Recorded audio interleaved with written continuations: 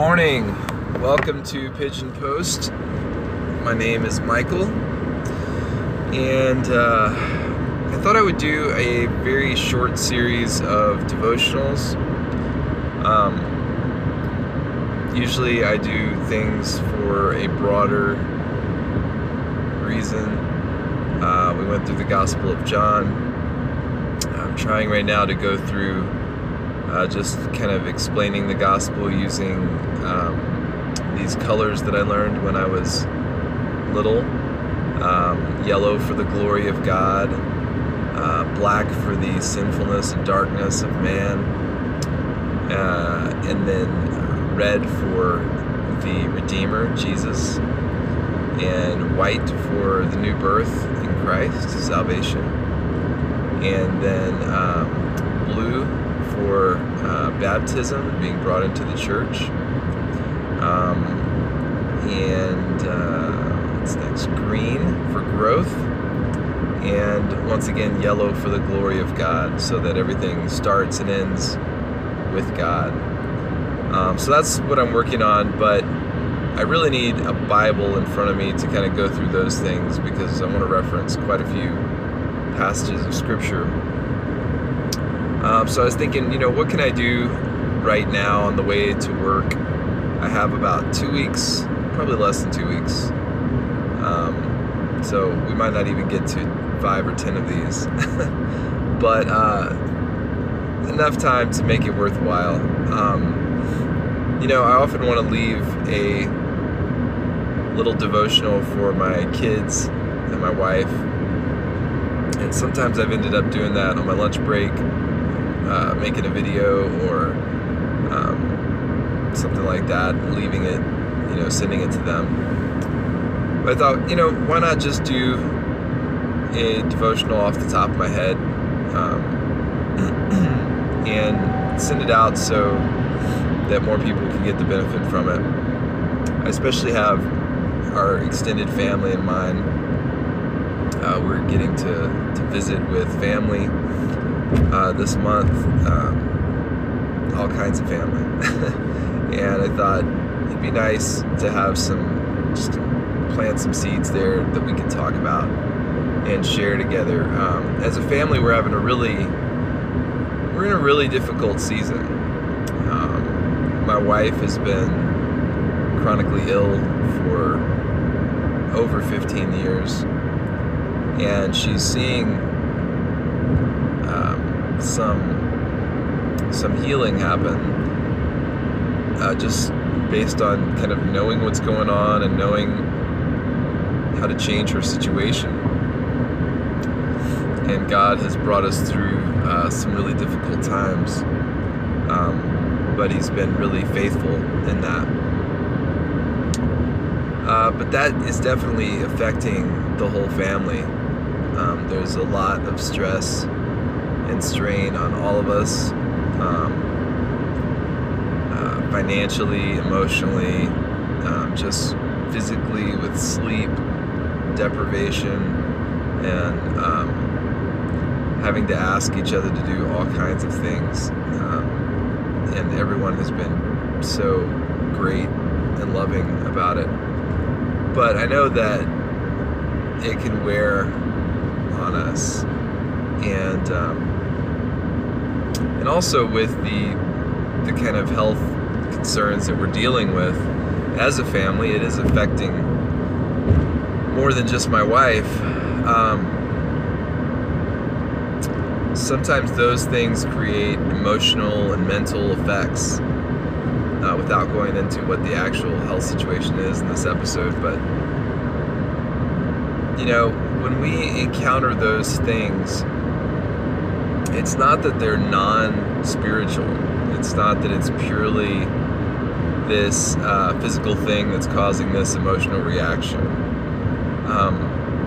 But it's also not that it's purely spiritual. And so I think it's really important that we are grounded in God's Word, so that we can know what's happening to us and know what the proper response is when we're feeling certain emotions. like anxiety, which we're talking about today, tends to be one of those. And God's word is powerful, and it accomplishes what it's sent out to do. So just because emotional responses may be created in all kinds of ways, by our situations, by some physical stimuli or health concern. I'm probably talking over the head of my kids now, so I'm going to try to get back to something they can understand. Anyway, we need the Lord. Amen. Right? We need the Lord every day, every hour, every second. And I hope that my kids will always remember that life is 100% worship. We are always, there's never a time, sorry, I'm a little stuffy here. There's never a time when we're not worshiping someone or something. Never. Life is all worship. And one of the big mistakes I think we can make is to think that we only worship on Sunday and everything else is practical. And so that's one of the challenges I think that we face. I know in my family and maybe in your family as well, is that when the practical needs kick in, are we still digging into the Word and worshiping and singing? Because God sings over us too, right? He rejoices over us with singing. And I'm glad that verse popped into my head, because I'll try to link that to something in a second. But let's pray together, and I'm going to recite the Lord's Prayer and maybe just take a line of that. I didn't really rehearse anything here, so I just kind of know a couple scriptures that I want to go to. So let's just come before the throne of grace together and seek God's face. Our Father, who art in heaven, hallowed be your name. Your kingdom come, your will be done on earth as it is in heaven. Give us this day our daily bread, and forgive us our debts as we forgive our debtors. Lead us not into temptation, but deliver us from evil. For yours is the kingdom and the power and the glory forever and ever. Amen. Our Father who art in heaven, our Father who is in heaven, holy, holy, holy is your name. God, there is nobody who is like you. And your name is holy. It's not a light thing. You're not a myth. And there is no one that comes close to what you are. You are the creator of all things. You made everything by speaking. You said, let there be. And what you made was very good.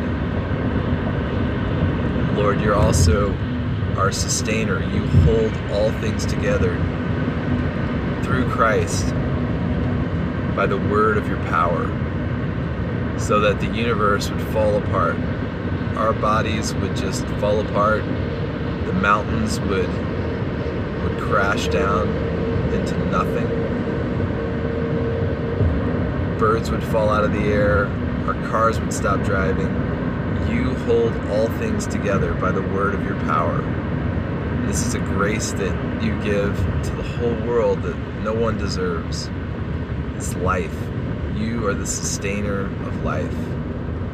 You didn't just start the universe, you keep it going. And Lord, let us glorify you today, because you are holy. All right, so I think we'll look at a verse or a chapter each time we do this out of the Psalms, and then probably a verse out of the New Testament. I think that's just the simplest way to do it for now, since it's off the top of my head. I don't have a Bible in front of me. So I'm thinking about what do I know? I know Psalm 23. I think I do. Let's see. The Lord is my shepherd, or Yahweh is my shepherd. I shall not want. He makes me lie down in green pastures. He leads me beside the still waters. He restores my soul. He leads me in the paths of righteousness for his name's sake. Yea, though I walk through the valley of the shadow of death, I will fear no evil, for you are with me. Your rod and your staff, they comfort me. You prepare a table before me in the presence of my enemies. You anoint my head with oil. My cup runs over. Surely goodness and mercy follow me all the days of my life, and I will dwell in the house of the Lord forever. Now, there's so many ways that we could apply the Psalms, but I think we should always tend toward the most obvious way. In John 10, Jesus said that he is the good shepherd. So, Jesus is Yahweh. Yahweh is Father, Son, and Holy Spirit. So Jesus shares that name that is holy, holy, holy. And he's our shepherd.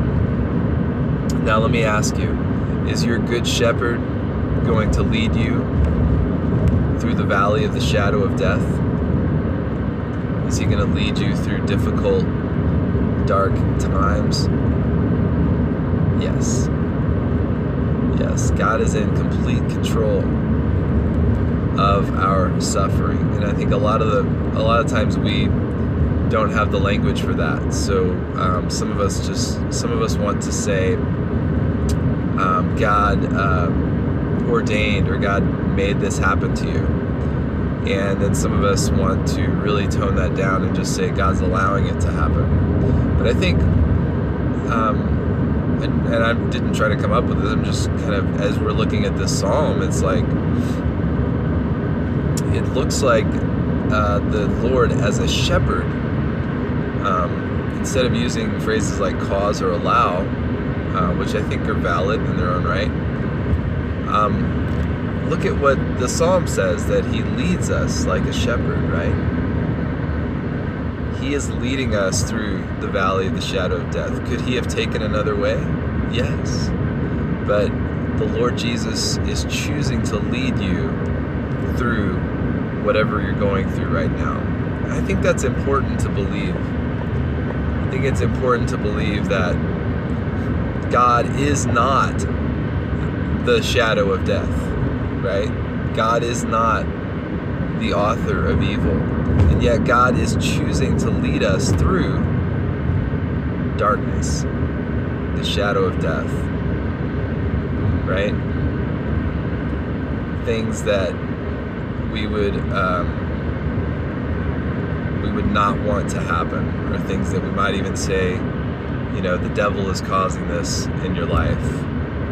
I know that when we were going through a hard time, somebody told us that, and I'm sure they were well-meaning, but that whole story's for another episode. But the devil is not in control of your life, dear Christian. That's ridiculous. The devil is not in control of your life.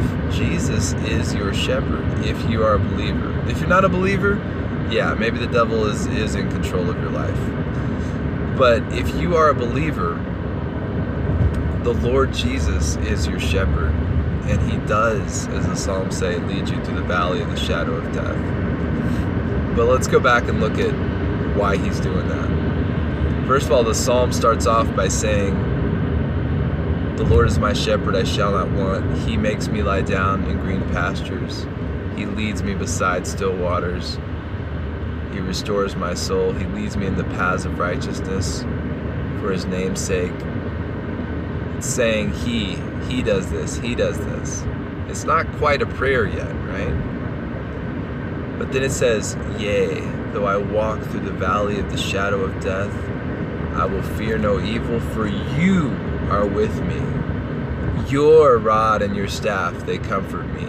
You prepare a table before me in the presence of my enemies. You anoint my head with oil, my cup runs over. Surely goodness and mercy will follow me all the days of my life. Now right there on the surely goodness and mercy part, he says, I will dwell in the house of the Lord forever. You could say he changes back to, I'm horrible at English, but second person, I guess. But, no, third person. I don't know. But he changes back to talking about God, he. But in the time when he's in the valley of the shadow of death, he's talking to God. So, when you are going through hard things,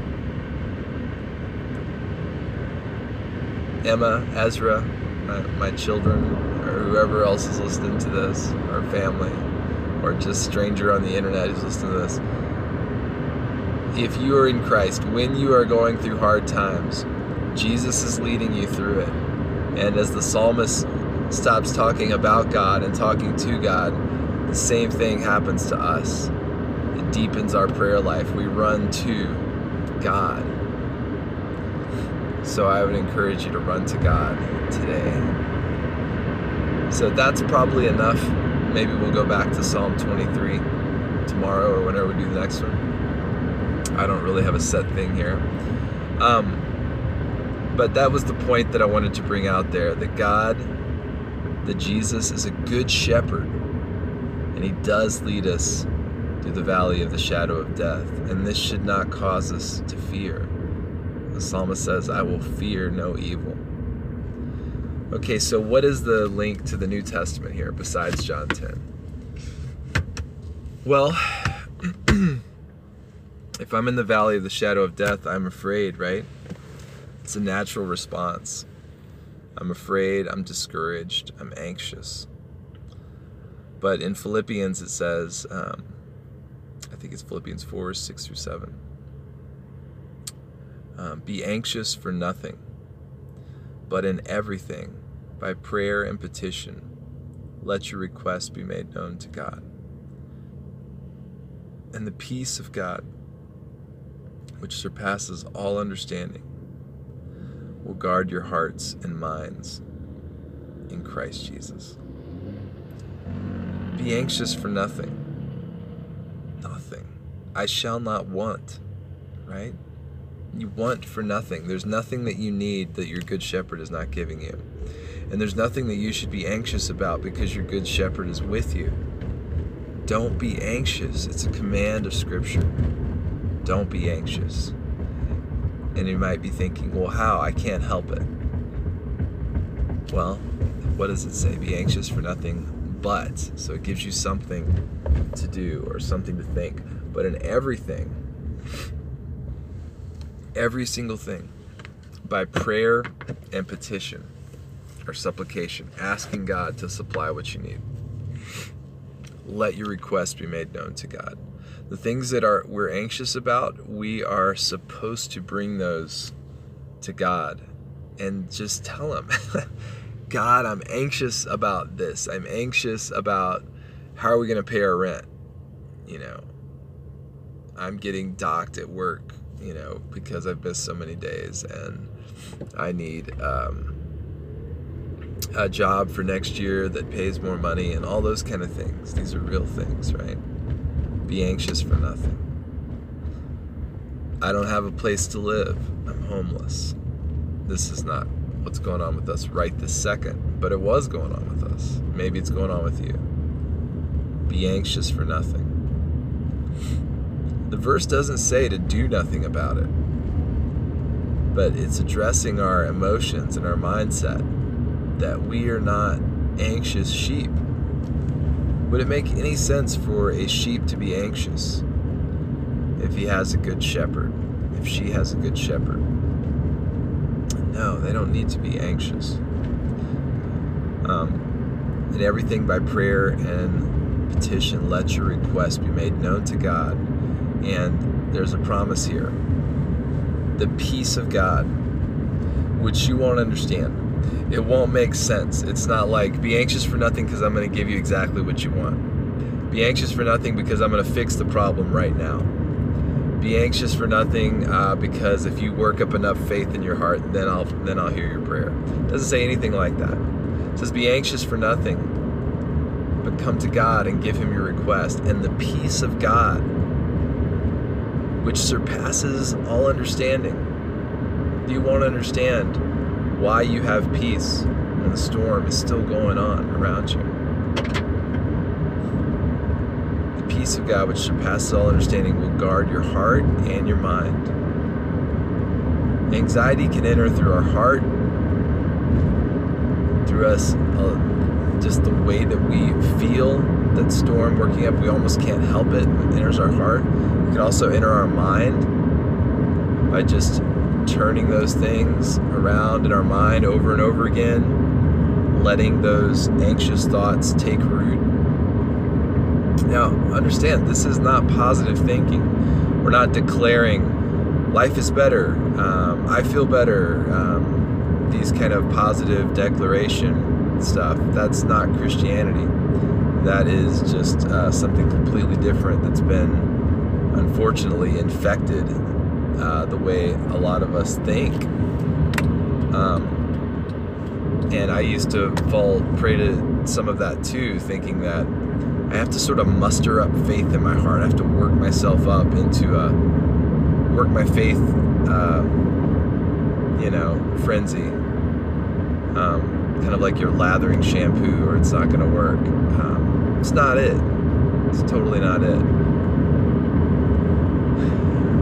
The peace of God surpasses our understanding, and it will guard our hearts and minds in Christ Jesus. So we come to Christ. I don't have to go anywhere else. I don't have to go to saints or any other object of faith. We don't have any lucky charms or anything like that. We go to God, we give him our request. Nothing weird, nothing mystical, nothing, there's no 5 steps to peace of mind. None of that stuff. Just real Jesus. I come to my Father, I tell him what I need, and he gives me peace that surpasses all understanding, and it guards my heart. Jesus says, let not your heart be troubled. It guards my heart and it guards my mind. As Romans 12 says, be transformed by the renewing of your mind. So I'm asking God, help me. Take my anxiety. Let's just pray that right now. Lord, there are so many things that we can be anxious about. Sometimes there are things that don't make any sense. We can't be talked out of it by reason. We've probably all tried to do that at some point, Lord, just trying to say, hey, this doesn't make sense. Just look on the bright side. But that's not the prescription that you give for anxiety. You tell us to come directly to you, our good shepherd, and to tell you what we need. And you already know what we need before we even ask. But you want us to ask because you're our Father. I love it when my children ask me for something that they need and I can give it to them to the best of my ability. How much more, Lord, do you give good gifts to your children who ask you? Lord, I pray that we wouldn't be anxious, and that when we are anxious, that we would minister to one another by encouraging each other just to stop and pray about it. And Lord, I need to repent of not doing this. Lord, forgive me for trying to think my way out of problems. Lord, you do give us a mind to problem solve, and there's nothing wrong with that. But the first thing we should do is to come to you so that you can change our anxiety to peace. Lord, you are such a good God. You take our sin and you give us your righteousness. You lead us in paths of righteousness. Lord, you take our anxiety and you give us peace. You are constantly doing great exchanges in our life. So Lord, let us give you our anxieties today, and Lord, give us peace that passes all understanding. And let's end with the doxology. Praise God from whom all blessings flow. Praise him, all creatures here below. Praise him above, ye heavenly host. Praise Father, Son, and Holy Ghost. Amen. Thanks for listening. I hope that you have a great day, and we'll see you next time on Pitch and Post.